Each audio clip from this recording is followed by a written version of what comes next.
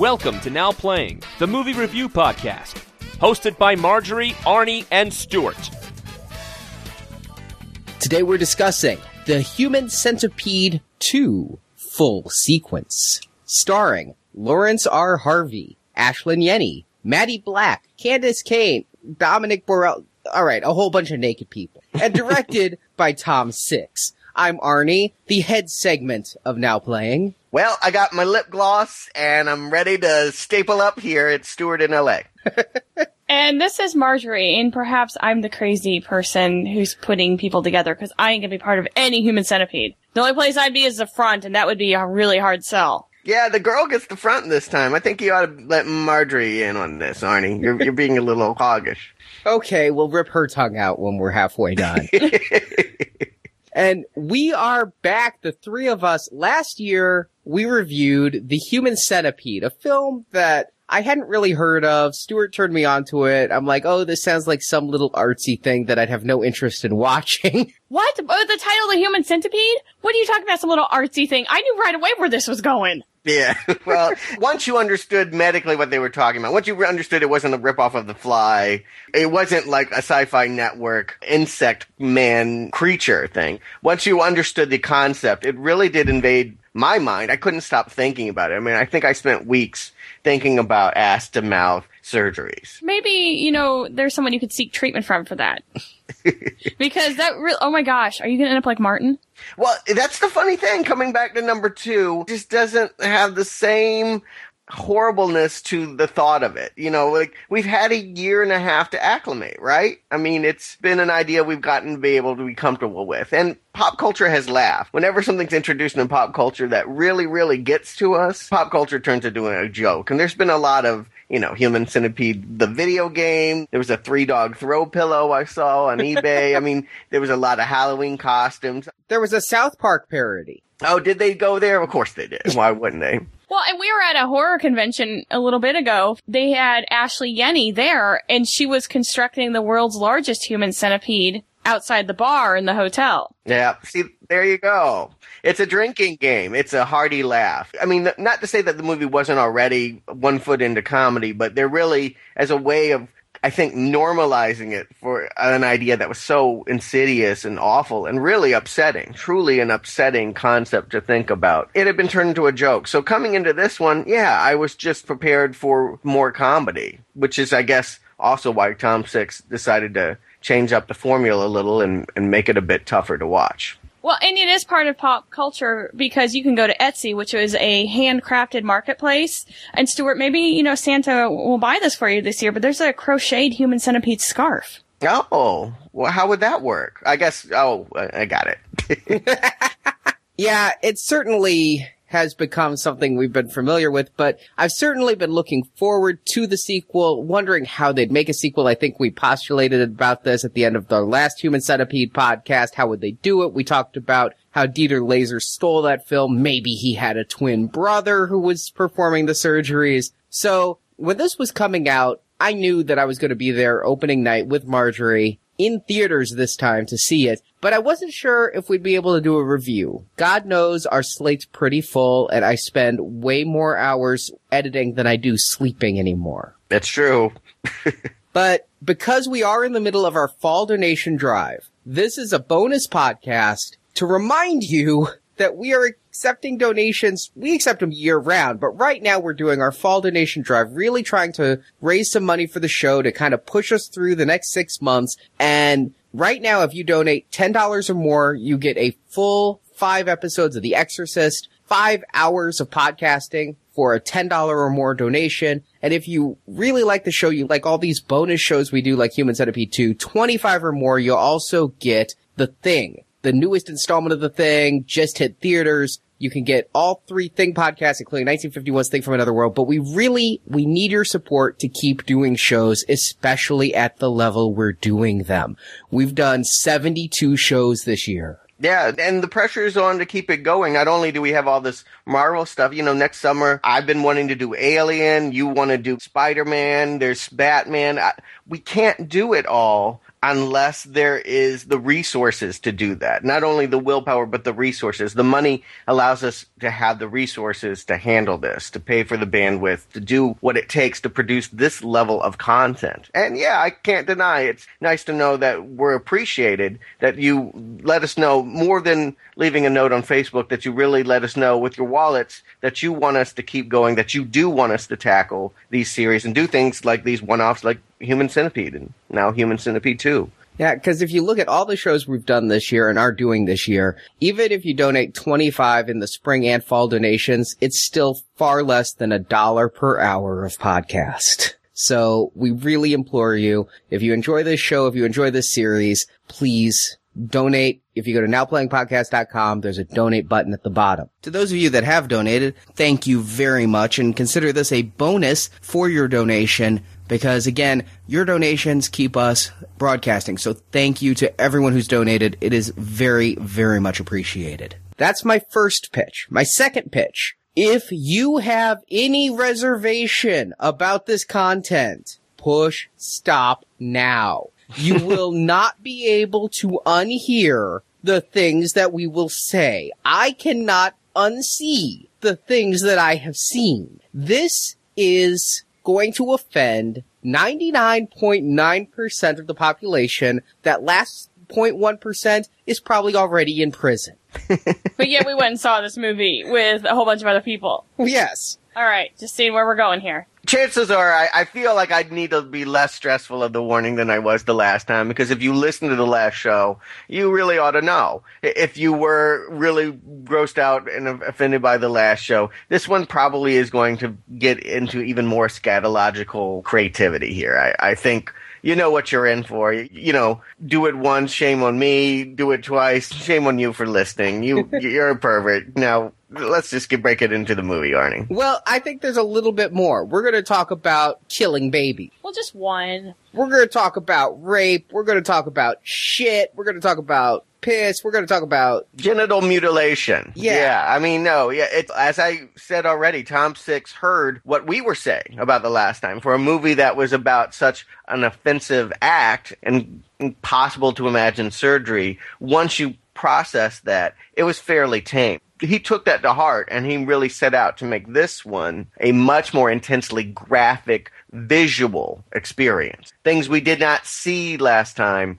we definitely see this time. We'll get into that, but I'm just warning you, even before the plot summary, you will not be able to unhear this plot summary. So, we're going to give you a second. You can push stop. If this is a little making you squeamish, go listen to our Star Trek reviews, because we're going to push ahead. And to pursue this, the audience we saw this with, first of all, we were afraid it might sell out. We bought our tickets a month ahead of time. And then we had a friend decide he wanted to go with us. But we got there, it turned out only 50 people had shown up in a 400-seat theater. And the audience was not what I'd expect. I expected to see people who looked kind of like our main character, Martin, perhaps, as well as some really long-haired, tattooed, kind of rough-looking guys. But our audience had a lot of women in it. Like, women alone, not women dragged there by their boyfriends. Groups of women. And a couple of people behind us were 2 daughters, their mom, and their friend. And then the boyfriend who she dragged along, who did not know what he was getting into. No.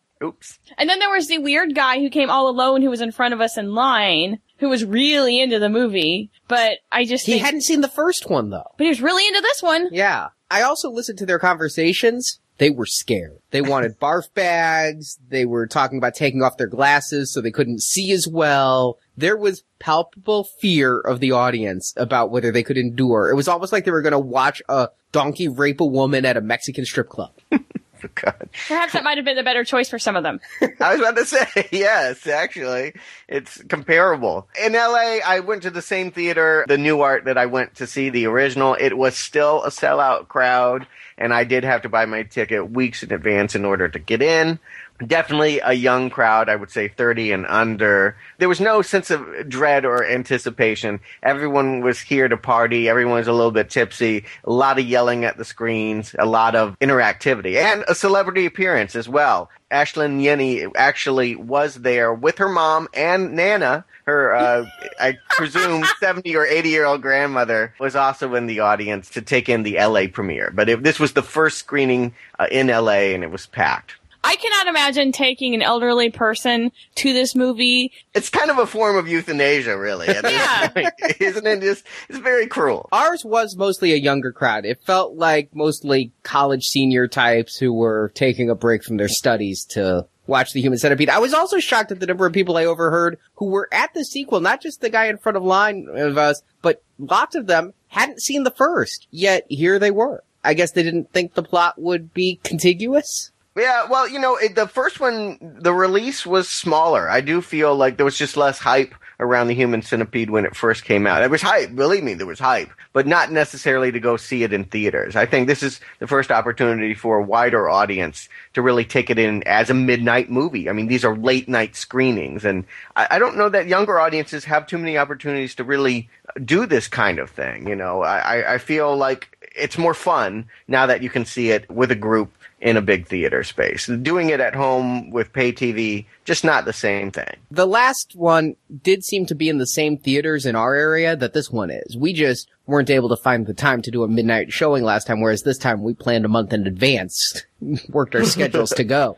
But I do feel like our last review, I felt really cool. Like we were cutting edge. We were reviewing a film nobody had heard about. And now our listeners are like, when's the Human Centipede 2 review coming? They know now. We clued our audience in, but society as a whole has been clued in, again, by South Park and everything else. So it is certainly bigger, and they're already talking about a part 3. Well, before we get there, I think we got to break this movie down. Arnie, let's do the closest thing to a plot. Do you need a roll of toilet paper?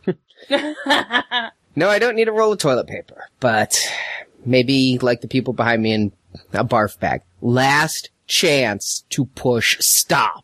Martin had nothing going for him in his life. He's mentally challenged, overweight, balding, and really an overall gross and greasy guy. And he's also so short that people refer to him as a midget. He was sexually molested by his father, and when Martin told the cops of his father's incestuous crimes, his bitter old mother turned on him as well, threatening to kill Martin and forcing him to see a creepy psychiatrist who also has sexual desires for Martin. Martin's only escape from his horrible reality is while he works as a parking garage attendant, he repeatedly watches The Human Centipede. Yes, in this movie, The Human Centipede is just a film, and this movie takes place in the quote-unquote real world. Martin's fascination with the human centipede has grown fetishistic. He masturbates with sandpaper while watching the film and has created a large journal that he lovingly strokes, detailing the surgeries the fictitious Dr. Hyder performs on his subjects. Martin has studied his pet centipede and decides to build his own human centipede, finding victims who are in his garage late at night. Martin shoots them in the legs to disable them before bashing their heads with a crowbar, and using a large van, he brings his victims to a warehouse where he strips them naked and leaves them duct-taped on the floor.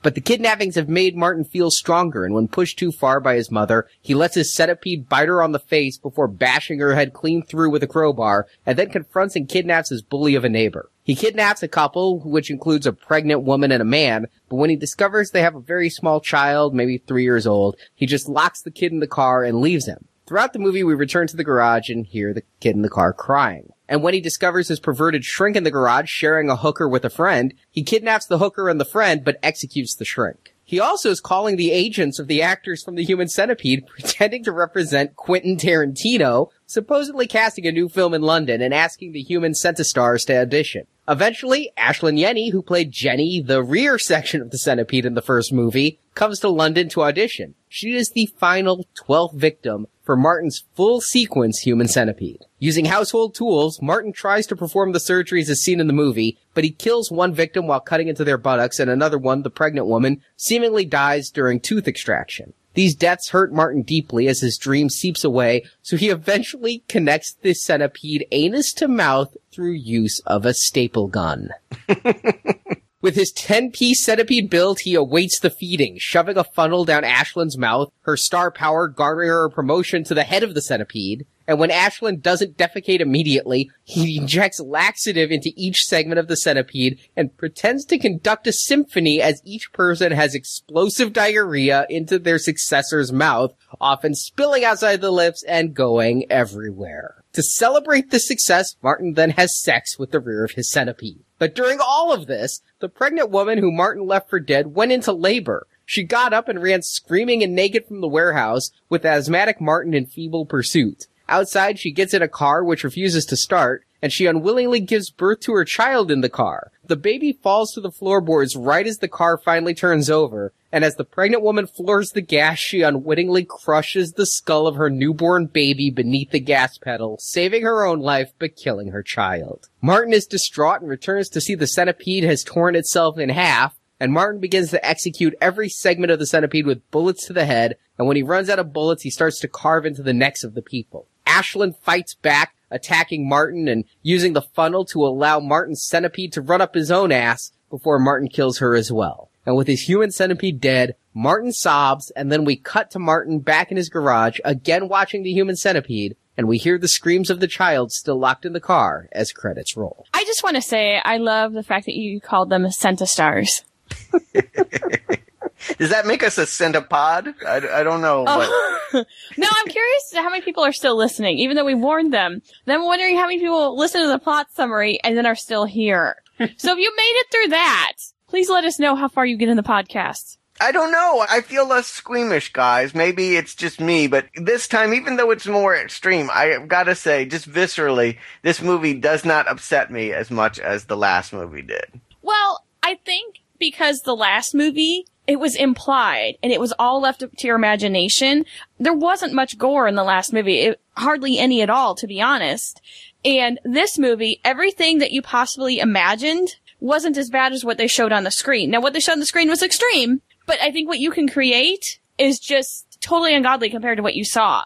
And, I mean, honestly, I had no problem with gore. I think they did it really well in this movie. They want to show us everything that they didn't with the last time. But I think that it wasn't less that it was that. It was more to the fact that we've just had some time to normalize to this idea, right? I mean, you spend a year and a half processing a movie about ass-to-mouth surgery.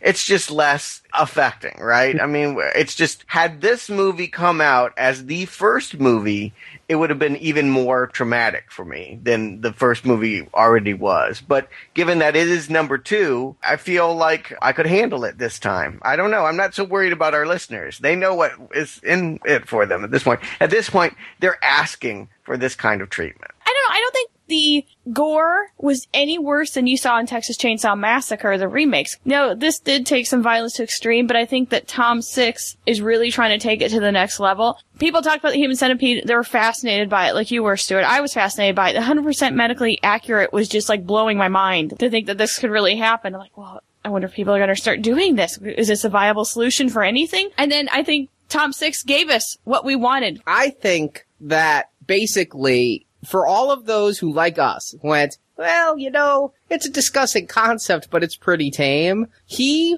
was probably upset he didn't offend us more. I really feel like this film doesn't exist like the first one where he had the Six story and really wanted to tell it. I think that this film exists as a middle finger to the world. He's like, I will offend you. I think he put in anything he could think of that was offensive. And the more offensive he could think of it, the more he put it in. You want to kill a newborn baby by having the mother kill it? Done. You want to have some masturbation with sandpaper? Done. How about the centipede in the ass? I mean, come on. That was just the way he danced around. I'm sorry. I love that.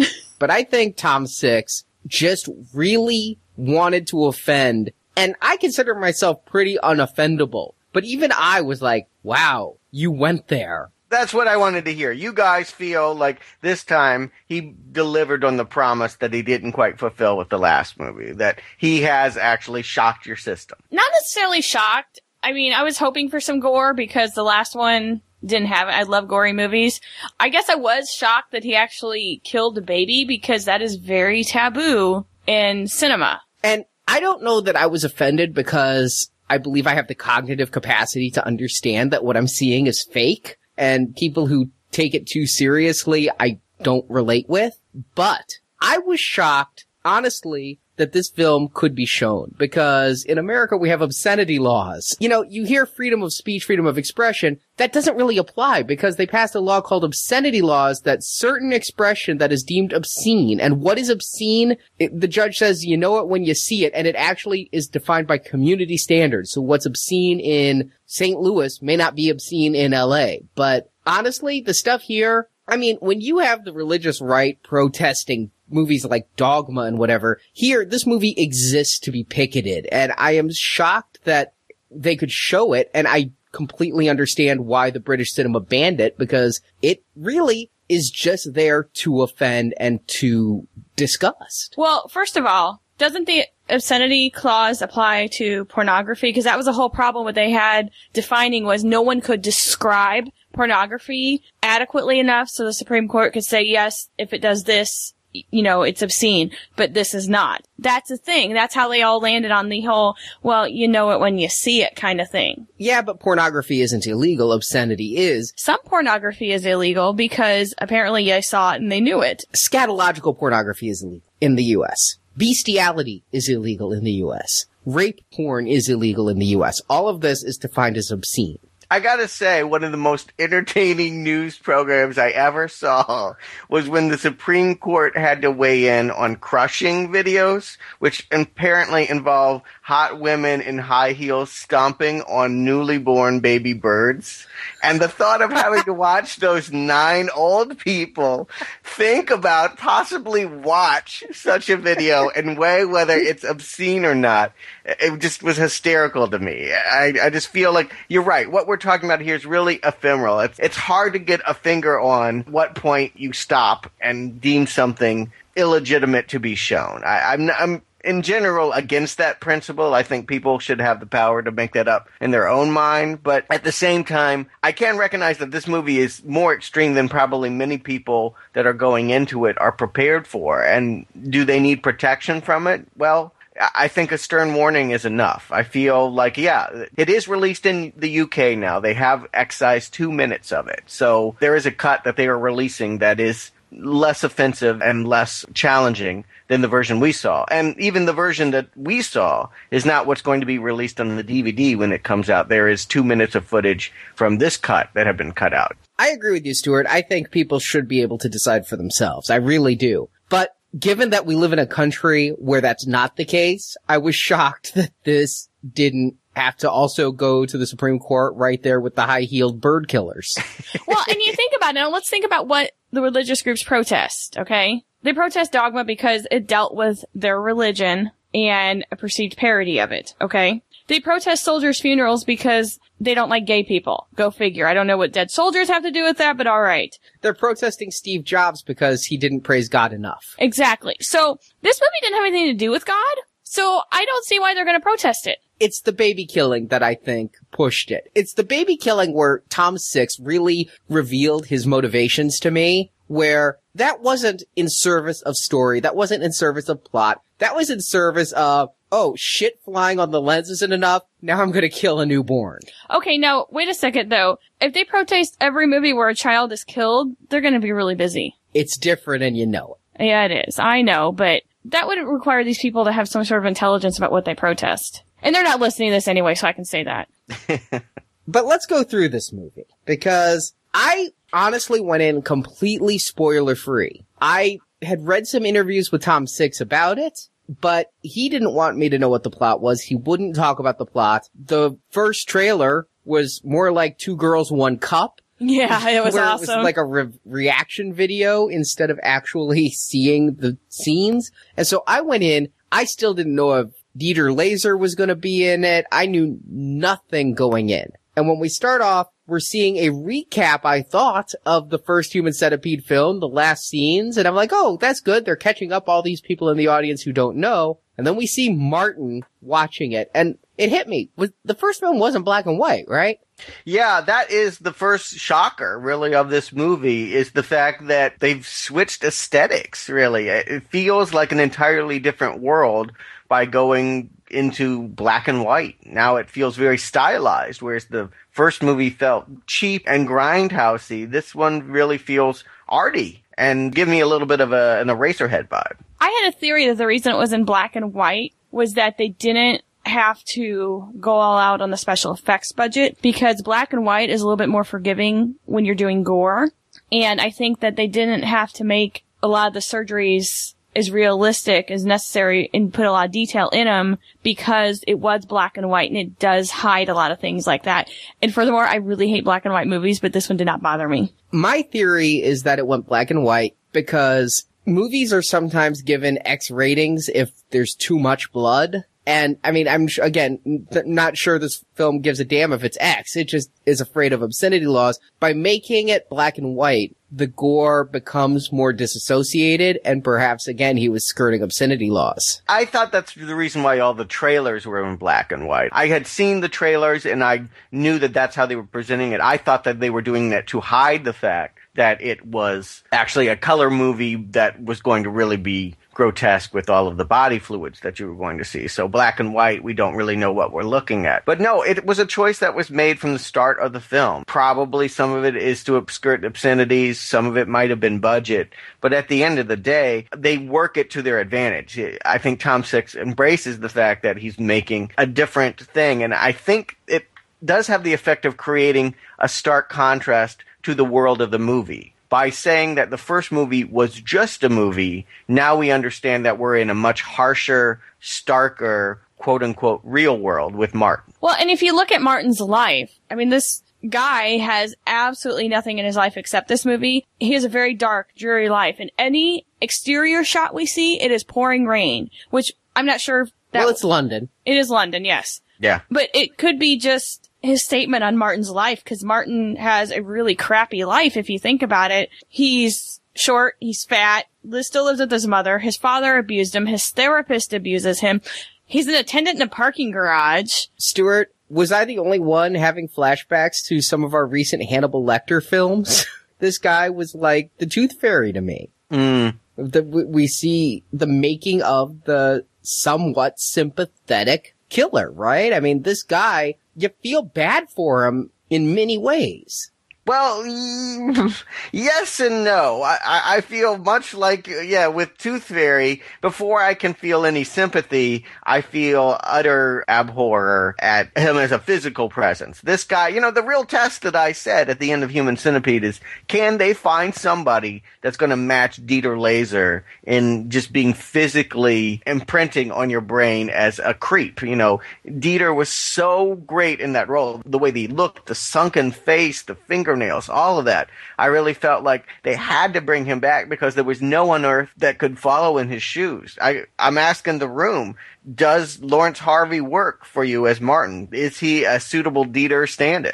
I think so, but on a completely different level and for completely different reasons. I think they made a really good choice, and I looked, he's never done anything else in his life, and he probably won't do anything else except Creepy Killer and SVU, but he was bizarre looking. Those eyes, oh my God. Yeah, I couldn't take my eyes off of the guy. I think they've done it. I think that they have found someone not freakier. I don't think you can get freakier than Dieter, but it definitely felt like a Harmony Korine video. Have you ever seen Gummo or some of his work? It's like the people are so strange in the films that you find yourself almost at a freak show. Like you're staring at, I could have spent an hour looking at this guy, just like sitting in his bed, in his underwear, just the face, the eyes, it's just hypnotic how otherworldly he appears to be. He's phenomenal. And it's not just his look. This guy plays it right. His facial expressions. He never says a single word in this film. He just moans and makes sounds. And fart sounds. Does he have the ability to talk? He must, because he calls and sets up the auditions. That's what I was wondering, is that we know from the phone calls that someone is impersonating Tarantino or Tarantino's handlers, but we never actually see him. Somehow he's able to do all of this without ever saying one word to somebody. Yeah, I got the impression that he could speak. I honestly wondered if maybe the actor maybe doesn't speak English. I mean, No, he's English. Oh. As I mentioned, Ashley Yenny was at the premiere, and she talked about the relationship she had with Lawrence, and she loved him. She thought that he was very witty and funny and a very charming guy, and she said that his face, when you see him, not in black and white, but in person, he looks like a little cherub. Like, he's just like a little angel and cute and disarming, and that there's nothing threatening at all. It's really the way that Tom Six presents him that gives him the imposing quality he has here, but that in person, you would not think of him in this way. I gotta give him some props. He has no vanity in this film. He walks around for most of it in nothing but a pair of shit-stained tidy whities. He didn't go to the gym to work out for this role. He has an impressively solid, very large stomach, though. It didn't jiggle. It was like a big mass. Like a tumor. Yeah. I kept thinking about the Penguin. Honestly, I kept thinking that he looks exactly like Danny DeVito did in Batman Returns, but they don't have to use any prosthetics. I think that's what's great. You know, I always talk about natural special effects. Like, they didn't use makeup on this guy. He just looks this way, and they photograph him in a way that really accentuates a freak factor that is striking and impressive, and hats off to Six for finding him. I now believe that this series can be carried by anyone that Six deems worthy, because he's a freak magnet. Here's 2 films in a row, and he's found people that it's impossible to take your eyes off of. But this guy works differently. You're right. I feel like Dieter, while a tragic figure as well, had a menace to him and a classic evil German scientist kind of persona. This guy is, much more pathetic. I don't know if that makes him sympathetic, at least it makes him unassuming. You don't think of him capable of doing this level of crimes because he's just, so small and fringe. But had the movie not started off the way it did, because we start off with him in the garage and immediately he starts shooting and beating people. But had the movie started differently, had we started with the scenes of him in his home, his crazy ass mother, and the closest thing I could come up with was this seemed like something out of Requiem for a Dream. You know, the weird relationships, the way she comes into the bed and decides she's gonna kill him and starts stabbing, but he's not in bed, and then he comes in, sees her trying to kill him, and he just gets in bed. I love that. That is a great moment. I do feel like the best scenes in Human Centipede actually are this interplay he has with his mother. They're wonderfully dark and funny and perverse. Had we started here and seen him, his mother hates him for standing up for himself and turning in his father. His shrink is coming onto him, possibly molesting him. Well, she hates herself as well. I mean, keeps putting them both in a position where they'll die. I mean, she literally says that at one point. She keeps baiting the neighbor who plays his music too loud and is kind of a ruffian to come down and do them both in the kitchen because she just doesn't want to live anymore. It's a pretty nihilistic environment to grow up in. And this is where I'm starting to feel some sympathy for Martin. And if we'd started here and seen this caterpillar become the Red Dragon killer, I think that there would have been a lot of sympathy for him. Now, the way we start off, we know he's this crazed killer, kidnapper. I love how he gets his warehouse. He has the landlord showing it to him, that just stabs the landlord in the gut. And the assembly of the components, they've established the fact that he's a super fan of Human Centipede, the original, that he actually has a journal he keeps under the bed, and not only does he have stills from the movie, and not only does he watch the movie on a continuous loop, but he has fan photos, he generally kind of worships Ashlyn Yenny. Is this Tom Six's opinion of Human Centipede? Is this us? Is this how he sees us after doing a year of press for Human Centipede? Has he found that these are the people that are gravitating to his movies? I didn't know whether to be offended or not. Like I said, I've read a lot of interviews with him, and he did say in one interview that while most of his fans are generally normal people, every so often there is one that disturbs him, like one who made him a Human Centipede Barbie and gave it to him with no irony and thought he would just be really honored that they had gotten all these dolls ass to mouth. But his reason for doing this was he was tired of the press saying, what if one of your viewers tries to emulate this film? Now, I don't think The Human Centipede is exactly the easiest film to emulate versus your average slasher, but the press kept asking him, and that is what gave him the idea for the sequel was, all right, let's see what would happen there. So I don't think it's how he sees us, but it's how the press who interviews him sees us. You saying that really makes sense to me, because this movie does feel reactionary. It feels thin-skinned to me. It does feel, by taking us out of the movie world that we were in and creating another layer to it, it feels like he wants to comment on all the bad press he got for Human Centipede. And you're right, it does feel like a middle finger to all the people that said it wasn't gory enough. It feels like he's attacking the people that say he's irresponsible or put something out there. It was surprising to me to see him step outside of the world he created last time rather than continue with it. Did you think it was weird that we're now in a world outside of the movie? Well, it had a been there, done that feel. My go-to reference, surprisingly, was Blair Witch Project 2, where a small little indie film then had a more popular sequel where the original film was a film. But there have been others. Wes Craven's New Nightmare we reviewed did this. Sure. Is this supposed to be reality now? Is this supposed to be where you and I live? Obviously, Human Centipede lived in a B movie. So is Human Centipede 2, is this reality? I think it's supposed to be. Anytime you have an actress playing herself who is starred in that movie, it's, again, like New Nightmare, it's supposed to be reality. Yeah, it's an interesting choice, and one that I didn't necessarily want it to go here. I can honestly say that. It was a disappointment to find that we weren't going to continue on within the world of Human Centipede. I definitely wanted to see, if not Dieter Laser, I wanted to see someone else treat that scenario that he created, that first experiment he created, seriously, and go about doing it within the movie world. By taking it out, by making it meta, it's too self-referential. It's too much commenting on itself. Here's my biggest problem.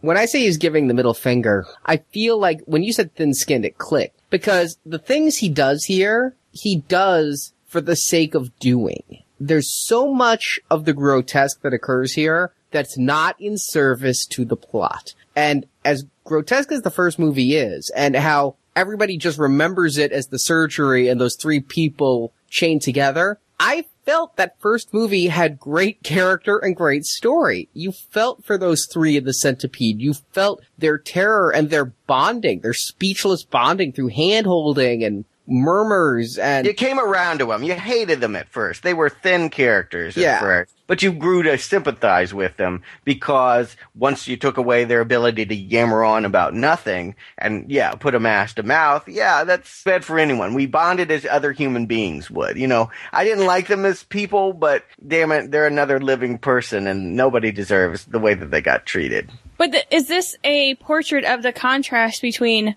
what we see in horror movies and how it would really go down? My feeling is, though, it doesn't matter whether this is how it would really go down. When you have Tom Six having shit splatter on the lens and having a woman crush her newborn infant's head under a gas pedal, he is just throwing in anything he can think of to offend, but it has nothing to do with the story. The story is in service to the grotesque, not the other way around, which I feel is a reversal from the first film. At the very least, I do feel it's teenage and reactionary. It's immature. I see that as a sign of an immature filmmaker when they're more obsessed with what their critics have been saying about them than what it is they have to say. And I definitely feel like Human Centipede 2 is all in response to what he had just experienced on the press junket. It felt concocted as a reaction to what the feedback he was getting. And while that's fine and understandable, I mean, obviously you write about the things that you experience.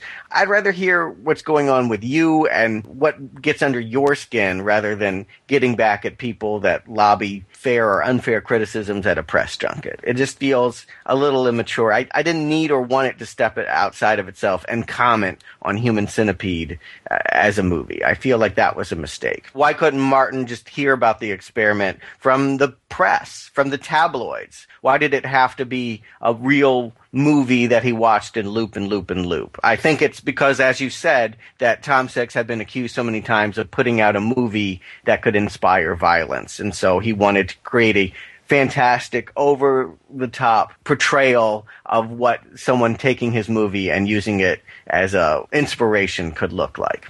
As a concept, I don't mind it. I really don't. I don't mind the concept being somebody saw the first film and is in such a state that they became so deranged. It is very natural-born killers. I mean, that whole thing is about how they perceive life through media and how it makes them desensitized killers. Fine in concept, but about the midway point through this movie, I just question the execution. The first half of this movie is basically him coming into his own and kidnapping people, just random senseless beatings in the garage. And because he's trying to make a 12-segment centipede, it takes a while. I mean, there's a lot of scenes of people being crowbarred and dragged away into a van. And I love that first one because we really don't know him yet, and he just walks up and he's short. He's a tiny, tiny guy, and he's just looking up with his giant bug eyes. And he shoots the guy in the foot. And you don't see the gun, you don't expect it, and all of a sudden, boom! I think that one was really great. It was. By the time we get to numbers 7 and 8, I'm a little bit less enthralled. Well, Yes. it's same MO. What I kept thinking of this whole time was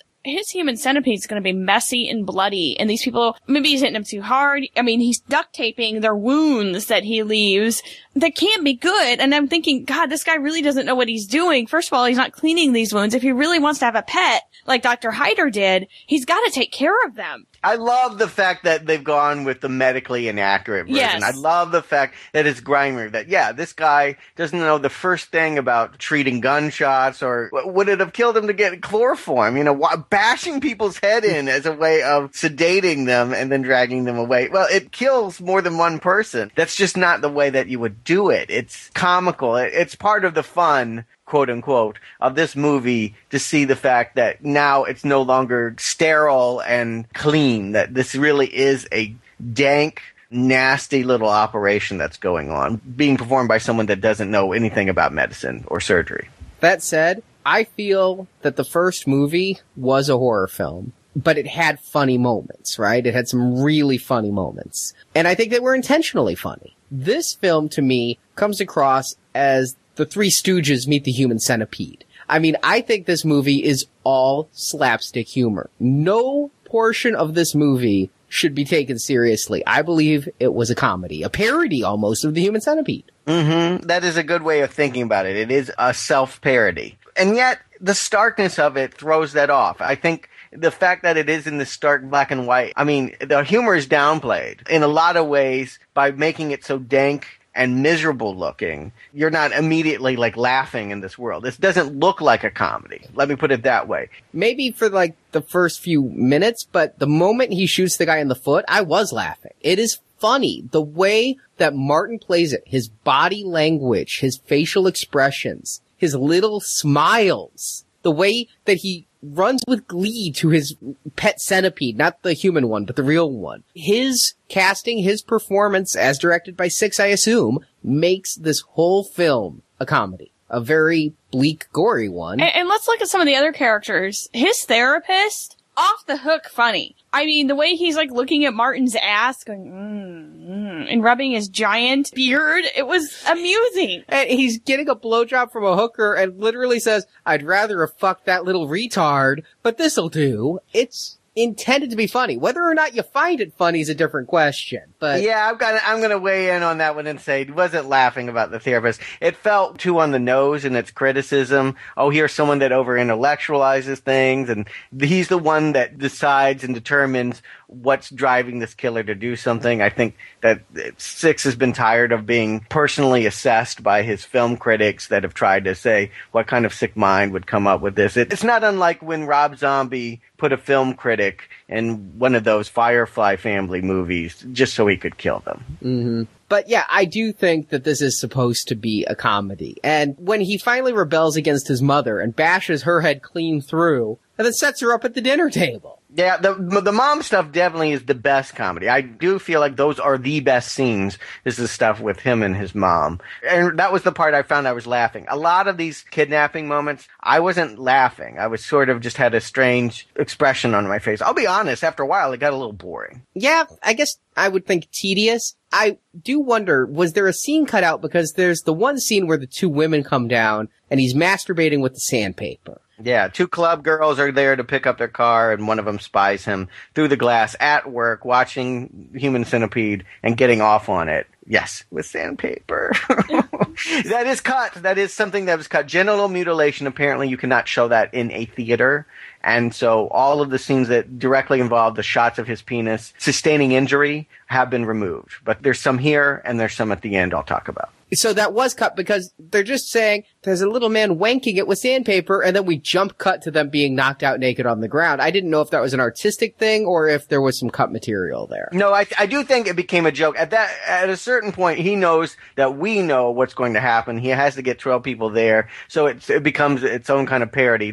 Someone yells up at the security camera that, I don't know, they want their car or they want to see the attendant. Next thing we know, they're lying in the warehouse, duct tape. Like, they have to shorten this because God knows we don't need to see every bit of every kidnapping of all 12 of these people. And here's where I again felt to some degree we were back in Hannibal Lecter land, because most of these people are terrible people who deserve some kind of retribution, right? I mean, you get the neighbor upstairs, tattooed, threatening to kill Martin and his mother, and he becomes part of the Centipede. And you get that shrink who, he's so ghastly and the mother are so ghastly, they can't even be part of the Centipede. Martin has to kill them. That beard would get in the way. Or add the comedy. You could add some matted shit in it. I think the hooker and the person he was with in the car do get added. Yes, they do. You're right. Most of these people are morally suspect. I don't know that everyone I felt like deserves death. The club girls, maybe they're just obnoxious. But yeah, the ugliness of human behavior is exaggerated in all of these victims, with the exception of the black couple that have their child there. That's clearly there just to get a rise out of us, and the fact that he leaves the child unattended in a locked car and walks by hearing it cry for the rest of the movie. It's kind of a running joke. It becomes comedy at that point, but when they're abducted, we're feeling really bad. And of course, he's got there lying there. We never see her abduction, but early on, lying there, he's got a pregnant woman. I wasn't sure if that was, like, the woman from that couple. It is. Okay, I thought it was. They had one child and she was pregnant with a second. Yes. Oh, really? Yeah. Oh, huh. And they were a mixed couple, guys. Oh, you're right. Okay. When they were abducting her, I wondered how the stomach would work with the centipede. What happens when she gives birth? That would be not pleasant for the person behind her. So how do you guys feel about the fact that not only is Human Centipede a movie within this movie, but that he decides that he needs a star at the head of this thing, and they drag back the real Ashley Yenny to play herself to take the headpiece this time? She was at the end of the first movie. Well, she's graduated. I think that's great because it really ties in his obsession with the movie and the fact that he wants to make this centipede, which, if you look, his life really sucks and he loves his pet centipede. So he wants to make a real pet centipede but the head is something he really loves. And I think that, like Dr. Hyder, he really wanted to take care of it. It's going to be his pet, all these wonderful things. However, he lacks the intelligence and resources to have a good execution of this full sequence centipede. And I think it really shows Martin's obsession and his affection. Yeah, because he's kind of got a romantic thing with her, right? A lot of the pictures in his little Human Centipede scrapbook were of her. Yeah, they were more of her than the Japanese guy, that's for sure. And he definitely kind of lingers with a licked finger on some of those photos. Every time he did that was what was creepy, is like you just got that whole like creepy molester vibe off him. Yeah. Actually, Yenny said the day that they met, he brought her a candy bar, and she was like, "Isn't that what you do to children you want to abduct in a car?" She said he definitely played with that, but that he was actually a very sweet man. Yeah, I like that, and I like that he gave her the headpiece, Well, it wasn't fair that she was the back. Yeah, but again, I kind of got that molester, rapist. He was sexualizing the centipede. Yes. He was masturbating to the centipede. Eventually, he fucks the centipede, and even though he's fucking person number 12 and she's number 10, it was number 10. Die. I feel cheated because it was only 10 people, not 12. You were promised a full sequence. I was promised the full sequence. But it's like when you go to McDonald's and you get 8 McNuggets instead of the 10 piece. Exactly. But in his mind, I think he was fucking her because she was the head. Yeah, no, I don't disagree with that. The sexual obsession with her was her, but because, the therapist makes a comment in there, because he was molested as a child, the mutilation, all of that, it's a dime store psychology assessment of things. But yeah, I think you're right. I think that's what we're expected to understand. This is a story about a sick psycho fanboy who really is just wanting to get Ashley Yenny in the way that he wants to have her is the way that he saw her in the movie. Most of the times you fall in love with a beautiful matinee idol, they're not in such a degrading film. But here, because her one claim to fame is Human Centipede, he's got to have her with 11 other people attached. I got to say, I felt really bad in the moment where she's finally put at the head of it and is crawling on all fours towards whatever's in that dinner bowl. It was soup. I first thought it was dog food, but I then later caught the can label. It was soup. Yeah, it was soup. Someone in the audience actually yelled out, "Hey, I'm a fucking star!" And I just felt so bad. I looked over at the mom and the grandma, and they just kind of shrugged it off. But it was like, yeah, on one hand, they're here to see their baby girl in the big movie. On the other hand, she's crawling on all fours. Naked. It would be like taking your mom to the premiere of your new porno. It's torture porn, but it's still porn. And I felt bad because the audience was just mocking her for having no dignity. I do love her scene, though, where she's driving in the car to her own demise, and she's just prattling on and on about the making of the Human Centipede, about how they all showered first. It's the questions I really wanted to know. Mm-hmm. Tom Six finds a way to get us that information through the story. I also think it's rather clever that she thinks that she's auditioning for Tarantino, which would be the next logical step. That would be her trading up, like here's a guy that would still put her in exploitation movies, but he's an artist, he's an Oscar winner. So, of course, that's attainable for her. And Tarantino actually was at the screening I attended and appeared to be loving it of the original movie. So that was a nice meta call out. And sometimes I felt the meta stuff was heavy-handed. That one was cute. But then she gets her tongue ripped out for talking back. I felt bad for her at that point. That was perhaps the one thing, when he's stapling them. That's hysterical. I love that he used household tools. And when he's gathering them, I'm like, a meat cleaver, a hammer. What will he use these for? The pliers. I just couldn't see how these would be helpful in the assembling of the centipede. But everyone gets their moment. Yes. It's like watching someone make bad fanboy art. It is like someone that doesn't have the tools to do it right, winging it. And one of the biggest jolts, I think, of the movie for me is when he takes that first dude and just very methodically knocks out all of his teeth. Tooth by tooth, we watch him just hammer it out. But not in like a over-the-top way. He doesn't swing it like he's, going to crush the guy. He's just like, thump, thump, thump, thump, thump. There's something very workmanlike and novice about it all. Well, he'd been drawing pictures and studying the movie, so he knew what to do. And he knows the movie better than I do. I forgot that they had to remove the teeth from the mouth. And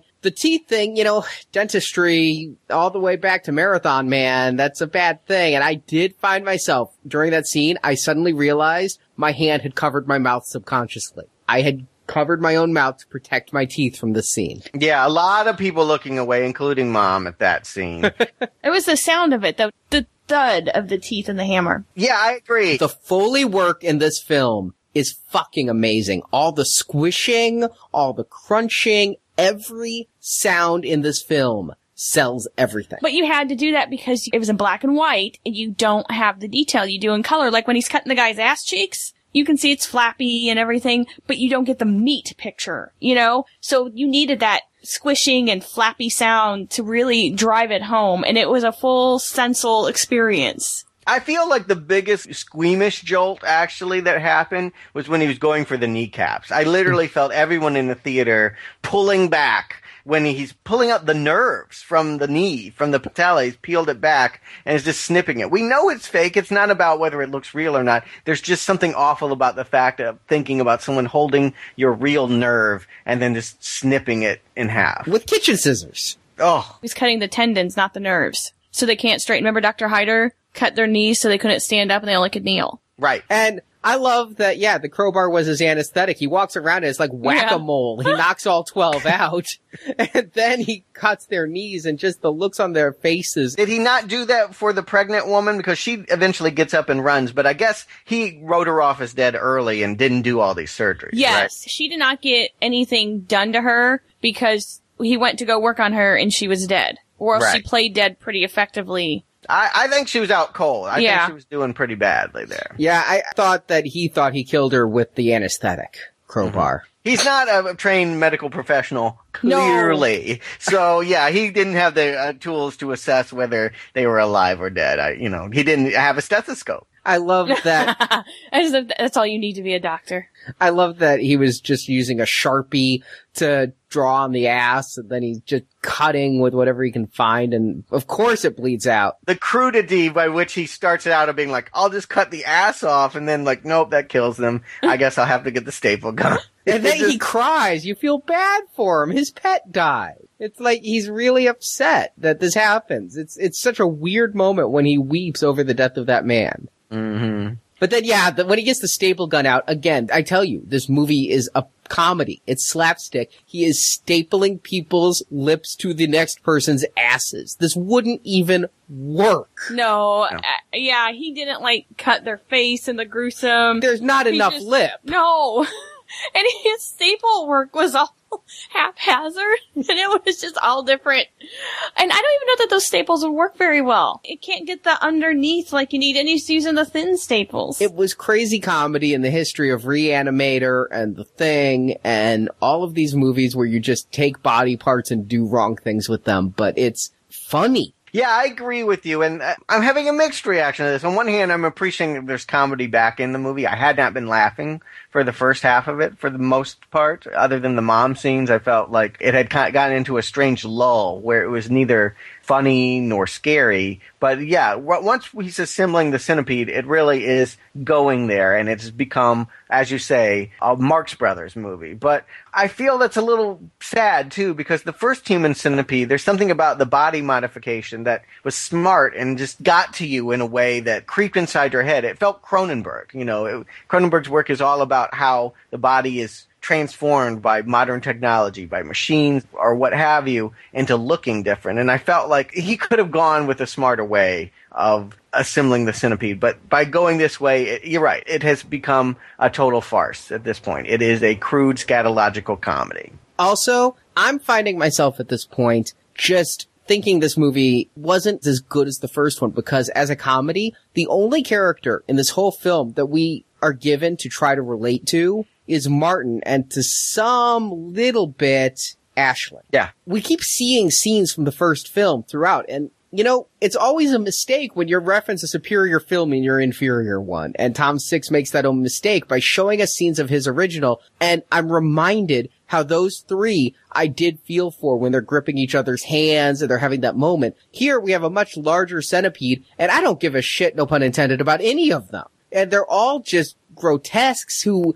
even the ones who aren't, I don't know anything about. And so you don't feel as bad. They're dehumanized. Again, that helps with the comedy because you don't want tragedy in your comedy. But by the same token, here I feel like I should be feeling worse for these subjects than I am. And instead, I'm just like, it's funny, and these people I don't give a shit about, and that makes this an inferior film. I also thought it was weird that, Ashley Yenny is now the head of the centipede. Well, in the first one, by having the Japanese guy as the head of the centipede, we didn't know what he was saying. We didn't understand him because we didn't speak Japanese, and they weren't relating to him for that reason. I don't know why she is not talking to Martin. Obviously, when he gets her tongue out, she can't speak anymore. But even prior to that, she's not speaking. She's not screaming. She's not baiting him. Or trying to talk nice to him and save herself. Right. I mean, there's no dialogue. There was an opportunity to expand his obsession of her and her trying to figure it out. I mean, I would have something to say in her situation. That's all I'm saying. But she mostly just kind of is frowning, and it was a strange choice. Maybe she can't act. I think there was a little bit of that, but she did get hit in the head twice with a crowbar. Okay, fair enough. Honestly, because I kept thinking when they kept showing the naked people duct taped together in the little storage warehouse thing, the pregnant woman wasn't duct taped at all. But she did have that nasty neck wound, but why couldn't she? She was duct taped when she was laying on the floor. He cut off the duct tape to perform the surgery. But her hands weren't. No, because she laid the whole time holding her belly and holding her neck, like in some kind of weird painting. So why couldn't someone else have crawled over to her use her hands to unduct tape their legs and feet? The guy, one of the guys, I don't remember which one, they become indistinguishable, these centipede segments. He gets the duct tape off his mouth and he's screaming, "It's a fucking movie. He's going to staple us all ass to mouth." Once you can talk, can't you be like, "Hey, you, wriggle your way over here. Let's get back to back and try to escape. Mm-hmm. Those were some of the best parts of the first Human Centipede film, were the escape attempts. Here, there's really none of that until the centipede breaks in half. But it seems like what he really wants is to feed her. There was no line in this movie as good as Dieter Laser's feed her. No, in fact, you use that all the time. I do. People in the audience were shouting it throughout the whole movie. I think they were disappointed not to get a call back. And so he gives her the soup. He rips out her tongue. He force feeds her the soup with the funnel. And then he starts making the farting sounds and massaging their bellies. His fart symphony. When he's standing there directing it and just making the fart sounds, it's hilarious. We've thought of him as a little child from the get-go because he still lives with his mother and he just, his size, his pint size and all of that. But yeah, when he's using his tongue to make that sound, he totally looks like a kid in a candy store. And it just doesn't come fast enough for him. And so he gets the laxative, and it's not enough to inject it just in Ashlyn the head and let the dominoes occur. But everyone gets the injection. Yeah. And here's another reason why you finally understand maybe this is in black and white and not color. They can do the Schindler's List thing. When the excrement comes, it is the only thing in color. It's actually brown. They've colorized it like the girl in the little red hoodie in Schindler's List. Yes, I was thinking Schindler's List at this moment too. Yeah, they definitely wanted to accentuate what you were watching. Just in case you were thinking maybe it wasn't what you were looking at, they've made it brown. But what I think is hilarious is at this moment, you have 10 people shitting massively. It's explosive diarrhea. And he's enjoying it up until the point it starts to smell really bad. Like, what did he think? Yeah. I was wondering, is there a drain in the warehouse? Can he hose it down? And I'm wondering, this is the point where you see in his face, he's thinking this isn't such a great idea because they do have to have bodily functions. And yeah, poop's smelly. And you just had 10 people massively shit all over. And it splashed on the lens, not once, but twice. And then, it's of all course, over him. Yeah, it gets to the 10th person, and it projectiles yards away and hits the wall. And it's overflowing the mouths. And then he vomits. And that's where I was like, got queasy. I can't stand people vomiting. I don't like to vomit myself. But I gotta say, this scene, I don't know if it was him vomiting. I don't know if it was the diarrhea. I don't know if it was the popcorn we ate at the movie. But I felt a little nauseous. I really had a physical reaction to this. So he did. He finally got you guys. I'm glad because you guys were sure disappointed that you didn't get that moment in the last movie. I don't like vomiting. I'm sorry. It's just, Here's the thing is, I wasn't like that. Nothing I was seeing was repulsing me, but yet my physical reaction was different than my mental for some reason. It was a disconnect. It may have been the popcorn. Yeah, I'm sure it was the popcorn. Then we get a jump cut and we see him lovingly caressing segment 10. Now, did you guys know what was going on there? I read an interview with Tom Six and I think I know what was going on there. Well, it's told by Ashlyn Yenny at the premiere that she says that this is going to be on the DVD, that people that see it on DVD will see what he intended. He took barbed wire, wrapped it around his penis, much like the sandpaper earlier.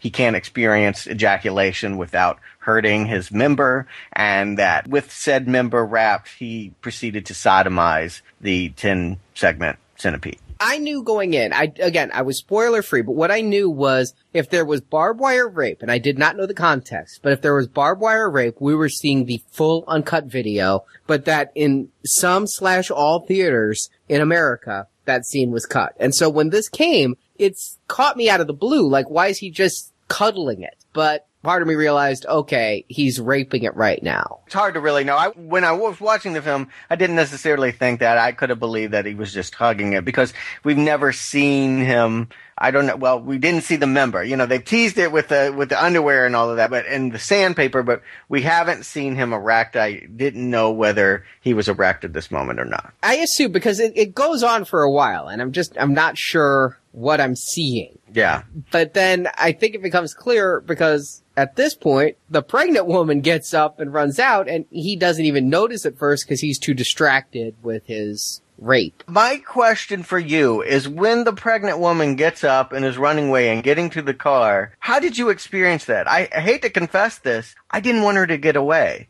For some reason, my alliances have been put with Martin. and I did not want her to get away. I wanted her to be attached to that centipede. I can't say I felt that. At that point in the movie, again, I didn't think we were given any way to relate to any of these characters in the film. They were all objectified except for Martin. And so I watched it completely dispassionately. It was, will she get away? I really don't know. I didn't care one way or the other. Yeah, you don't feel for these people. Yeah, I was surprised she actually got away. I was expecting him to, do the horror movie thing where he busts the window, or maybe when he went to the back door, I thought maybe the back door wasn't locked when he tried to get in the car. But I think that he did a very clever thing there, Tom Six did, by showing she got away. Who left the key in the car? I don't know who did that. I guess it was the landlord's. Yeah, the landlord's Mercedes. But not Quentin Tarantino's. No, not Quentin Tarantino's Mercedes.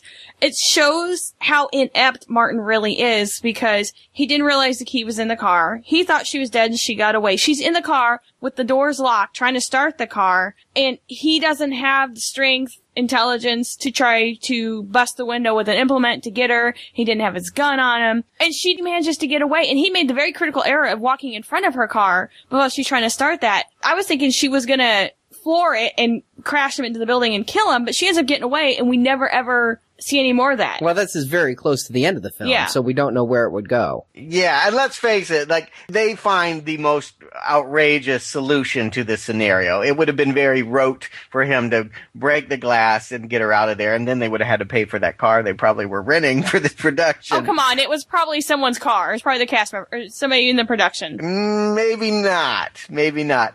It's a Mercedes, dear. Yeah, but they're very common over there. Sure. But they found the most outrageous way to handle her escape. It was the one way you would not conclude her getting out of there. But the fact that in order to escape, she gives birth in the car. First of all, that was really gross to have her point of view shot looking down and seeing the baby falling out of her. Yep. Again, Tom Six, he's doing everything he can to offend. I was taken back to that health class where I had to watch a birth. Ew. Oh my God.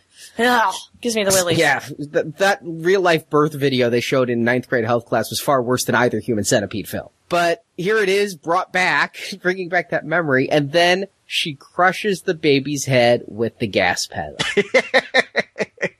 I'm revealing how much of a sicko I am, but I loved it. And the audience in LA loved it. We all cheered. We thought it was incredible. It's not because we want, obviously, in real life to watch babies be executed in front of us, but because he went there. The movie has finally achieved that level of outrageousness where anything goes and there are no sacred cows. And that's what it took for her to get away. If she wanted to escape this horrible predicament, which no one has to this point, it should be pointed out, anyone in the first movie and any of these other people, the only escape was by costing another life. I felt like that was the way to go. That said, again, I just didn't feel it was in service to story. It took me so out. It's the only act of cruelty not done by Martin. Yeah, but it's not even an act of cruelty. She doesn't do it out of cruelty. She does it out of panic. It's... Well, I use cruelty to describe how awful it would be to do that, but it's the only act of violence not committed by Martin or Dieter Laser in this series. This seems like the one step. People may be fine with the diarrhea shit flying everywhere and with the sandpaper, and even, we need to talk about the barbed wire rape that was cut from our version.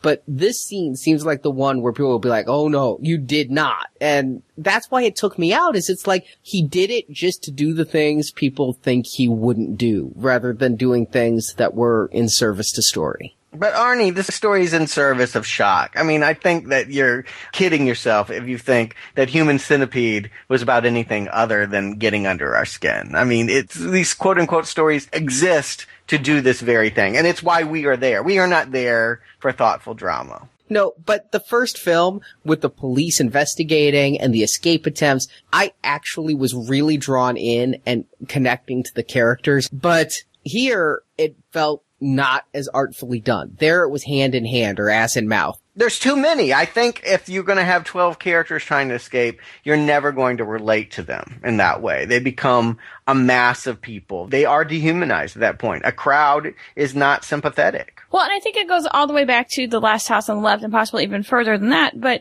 there's horror movies and horror directors that always have to try to top it out. It's great publicity for the movie. I mean, look what it did for the Human Centipede, the first one. The fact that it was a human centipede and people are like, oh my God, it's so depraved. Everyone everyone knows about it, and this is part of pop culture that so many people even haven't seen, but they know about it because of its shock value. So you raise that shock value, you've got instant publicity for your movie, you got people talking about your movie, and now you're known as the guy who did this, and you've raised the bar for people to top you. So after she escapes, he goes back in and starts to kill the centipede. Well, they split. Yeah, the centipede is broken in half, and all is lost, really. They're trying to escape. They're being active, much like in the first movie. They're getting away. So I guess he feels like he has to put them down like they were in the last movie. There's no cops that arrive. It's not like the pregnant woman brings the fuzz, but he just, I guess, is disciplining them and reducing the segments. It caught me out of the blue. I would have thought, because of the way he reacted when the two died unexpectedly, that he would have attempted to reattach or something. It seemed a very abrupt ending to this film. But of course we get the fight with Ashlyn. I actually thought she might escape. I really did. I did too. It seemed like the right choice, particularly since it's quote unquote the real Ashlyn. By killing her, you're killing a real person, quote unquote. That seems weird. But yeah, no, she cannot survive a movie apparently. This was her Laurie Strode moment. It failed miserably. Yeah. She shoves the funnel up his ass and lets the centipede go to work, which was the real centipede. Yes. I don't think we've made it clear enough that he's kept in a glass jar in his living room, a real centipede that he feeds periodically. And it was feeding on his own intestine, and it made me think that might kill him. I mean, the centipede's been shown to be quite harmful. Oh, I definitely assumed he was dead. Didn't you? No, I didn't think he was dead. I kept expecting somehow this to unravel even further because, again, poorly executed plan and all. I don't know how the Bobbies are over there. I'd assume that the Bobbies could solve a crime. It did take them a long time to Jack the Ripper, though. Well, especially with a naked woman with a dead fetus driving to the station saying it's at this warehouse. Yeah, you would think, but... It's the guy in the parking garage where my car still is. Yeah, The parking garage with the screaming child. Does nobody else work at this garage? Apparently not.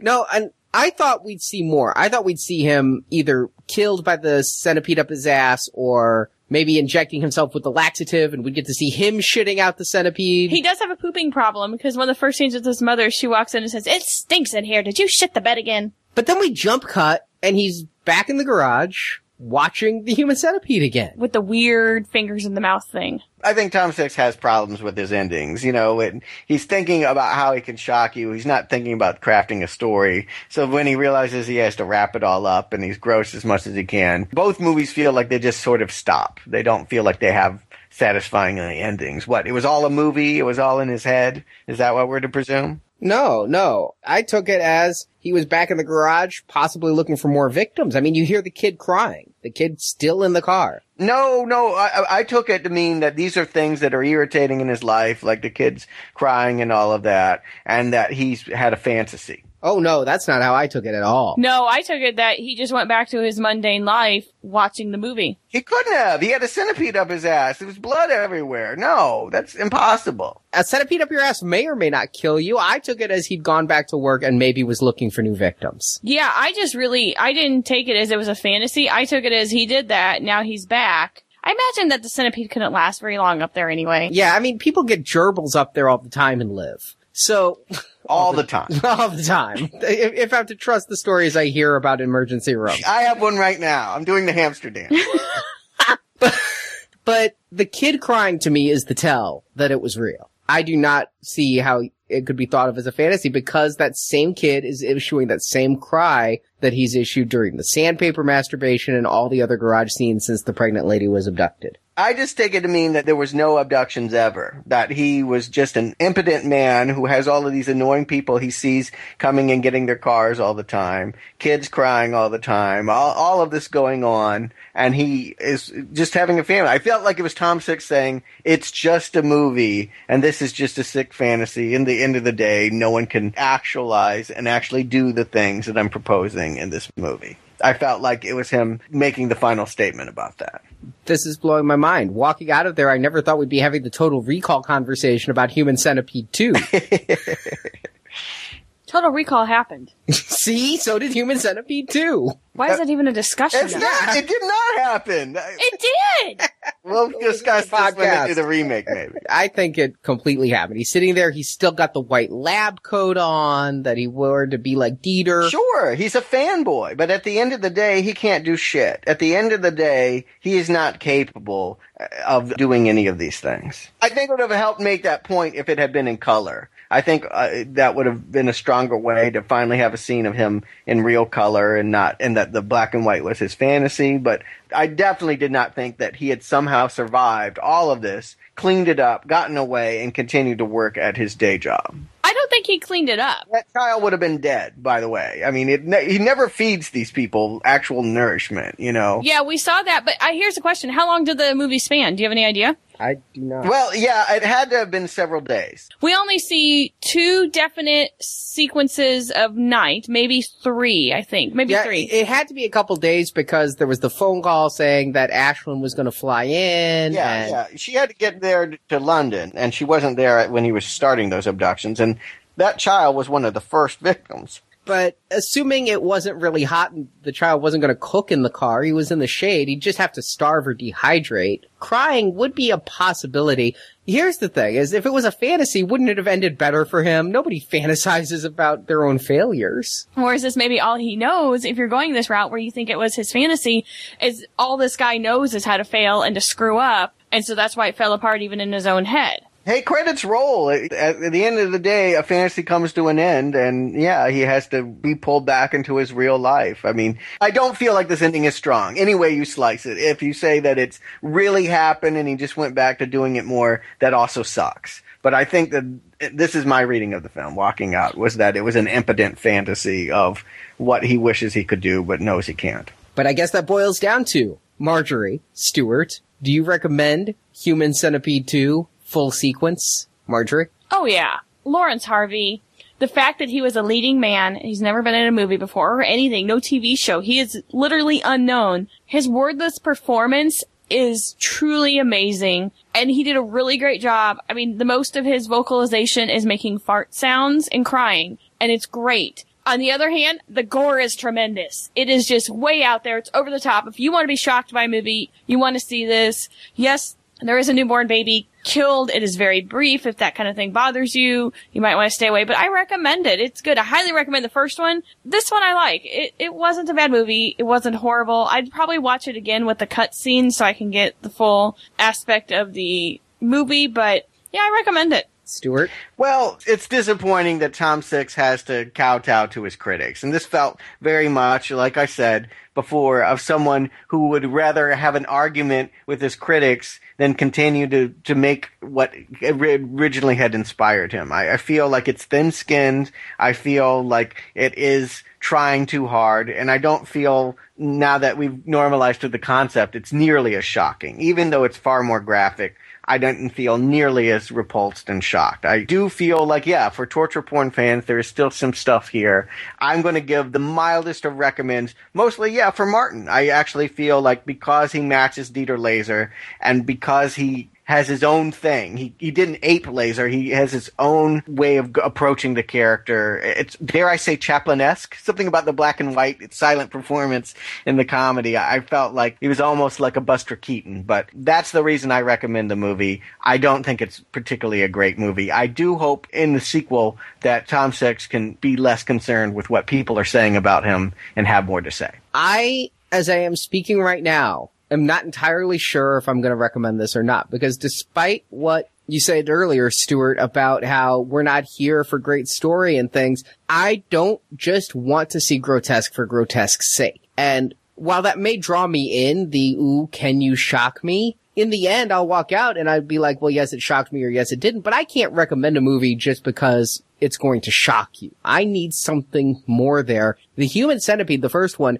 gave me a lot more. It gave me standard horror cliches with a completely new take, a completely gross yet funny way of doing it, and characters that I came to empathize with. And here, I'm torn because, like Marjorie said, I believe Martin's performance is really great. I think that this guy, I mean, again, he will never work as anything unless we're doing a remake of Dracula and need a perfect Renfield. But beyond that, he just is so good in this and so brave. It's a brave performance to do the things he does. And you just watch and I was dumbfounded that this is a man who eventually has to go home and has to face people having done this. But the movie did amuse me, but by the same token, I was very disappointed in it. I just wasn't as taken with it as I was the first one. It had moments, all of them Martin's, be it the staple gun, the poop symphony, but overall, I felt this was a much weaker movie, and so I'm just on the fence. And I was really scared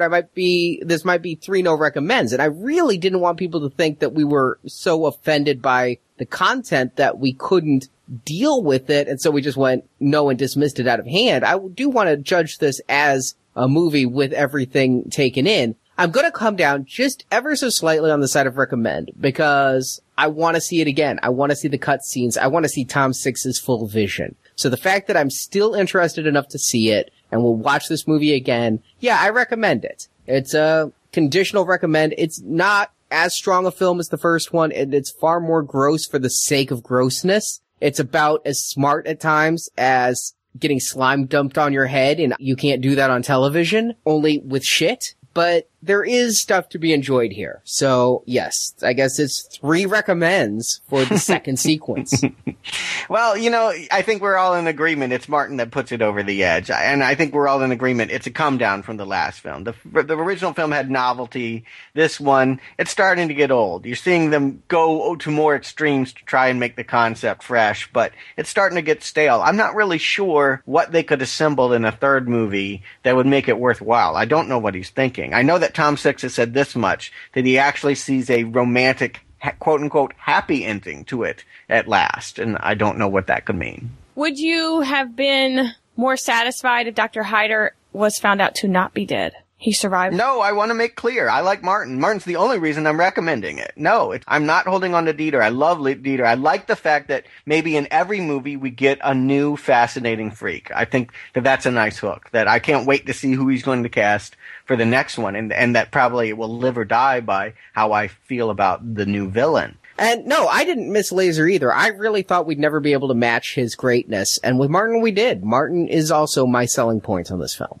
Do you guys see a future for Martin other than maybe making special signing appearances at horror conventions? Yeah, every time that you write off somebody is like, this is all that they can do, they can surprise you. I never thought that the child molester in Happiness would ever work again, but he appears in everything now. And he had a sitcom called The Stupids. Exactly. So there you go. Sure, I don't know if this guy can act. That's the real fact of the matter is I don't know that this guy has much range. It won't be because he's been in this movie if he doesn't work again. But sure, he could be in some BBC comedy doing pratfalls. I mean, it's kind of a comic performance. It's possible, but this is his moment. As far as I can tell, I probably won't ever think of him as any other way. What I'm curious about is this all that Tom Six can do. I see that there is talent here. I feel like too many people are quick to condemn him as a shock artist, but I believe that he really came up with an idea that really caught the world's imagination, for better or for worse. But the question is he a one-trick pony? Can he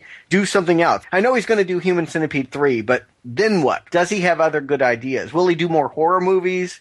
Will he just do more schlock horror movies? Will he mature and have the career of a David Cronenberg? Or is he just Eli Roth or whoever makes Saw movies? Well, he's done 3 other films, so you could go back and find them and let us know on the Facebook page. That's true. He's done I Love Dries, Honeys, and Gay in Amsterdam.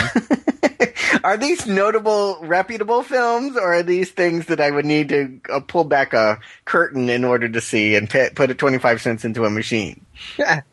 I don't know. I'm talking about his future career, whatever he's done in the past. I really wonder if he can do anything more than aspire to shock. And this movie didn't convince me that he can. I felt like the first movie, I saw the promise of a new horror voice.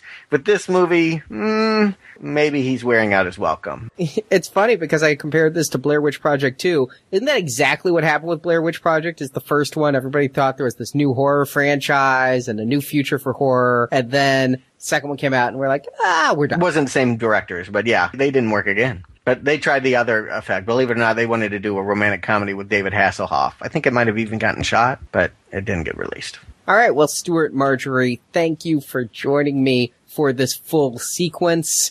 And don't forget, we are doing this bonus podcast basically as a podcast-a-thon. because I don't spend enough time recording, editing, and watching movies for Now Playing. We had to do one more just as a way to drive home. We need your money. Yes, we do. 4 hours round trip in a car to go see The Human Centipede because that's the closest place it was playing. And really, it's just trying to get a good push for our donation drive, which ends October 31st. I mentioned earlier, bonus podcast for The Exorcist and The Thing, but these are donations. These prices are minimums. If you are in a great situation where you can give more and help support the show, it's so appreciated by us. We always try to give back to those who give to us, and we do with the Final Destination bonus podcast, this bonus podcast. It takes a lot of work to make a podcast. We don't just go watch a movie for the hell of it and then record for an hour and boom, it's done. A lot of work goes into this. And the bonus podcasts are just our way of saying thank you. They are limited time. They will go back in the vault and not be available, but our donation button's always on the homepage, so you can donate to us year round. If you can't donate by October 31st, but you could, with some Christmas money you get, we would appreciate that then too. No bonus podcast, but we do need your support in order to keep making this show at all. Yeah, don't just think about what you've already received. Think about what we're trying to tackle. And when we look at next summer, can we do Alien, Spider-Man, and Batman, and all of the franchises that are coming out? I mean, there are limits to it. And your donations give us the inspiration and the ability to pay for the technology to meet the high demand of the shows you guys say you want us to do on Facebook and the forums. So thank you very much. We hope you've enjoyed the show, assuming you've listened this far. Yeah, we could have picked a better project to reach a wider audience, Ernie. I think that this is a strange PBS message covered in shit. But by the same token, it allows us to go outside of our norms a little bit and do one-offs that we do from time to time. And films that may not be covered as widely. Yeah, I'm always grateful to be doing the smaller films, and I hope that people are appreciating it. Well, so what's next? We will be back on Tuesday with the next Hannibal film. Thanks for listening. And until next time.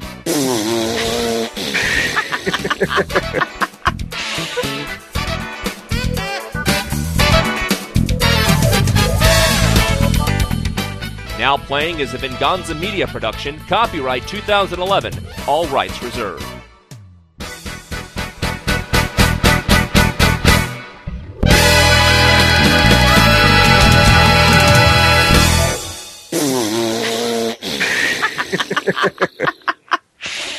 It didn't have. It all comes back to number 2, doesn't it? Yeah, The same friend who I subjected to Green Lantern and Transformers, I'm now subjecting to Human Centipede. Well, see, this works out really well because this means on the Now Playing movies I don't have to see, I've got someone else I can tag in. So in all 3 movies, there's been shit on the screen. Yes.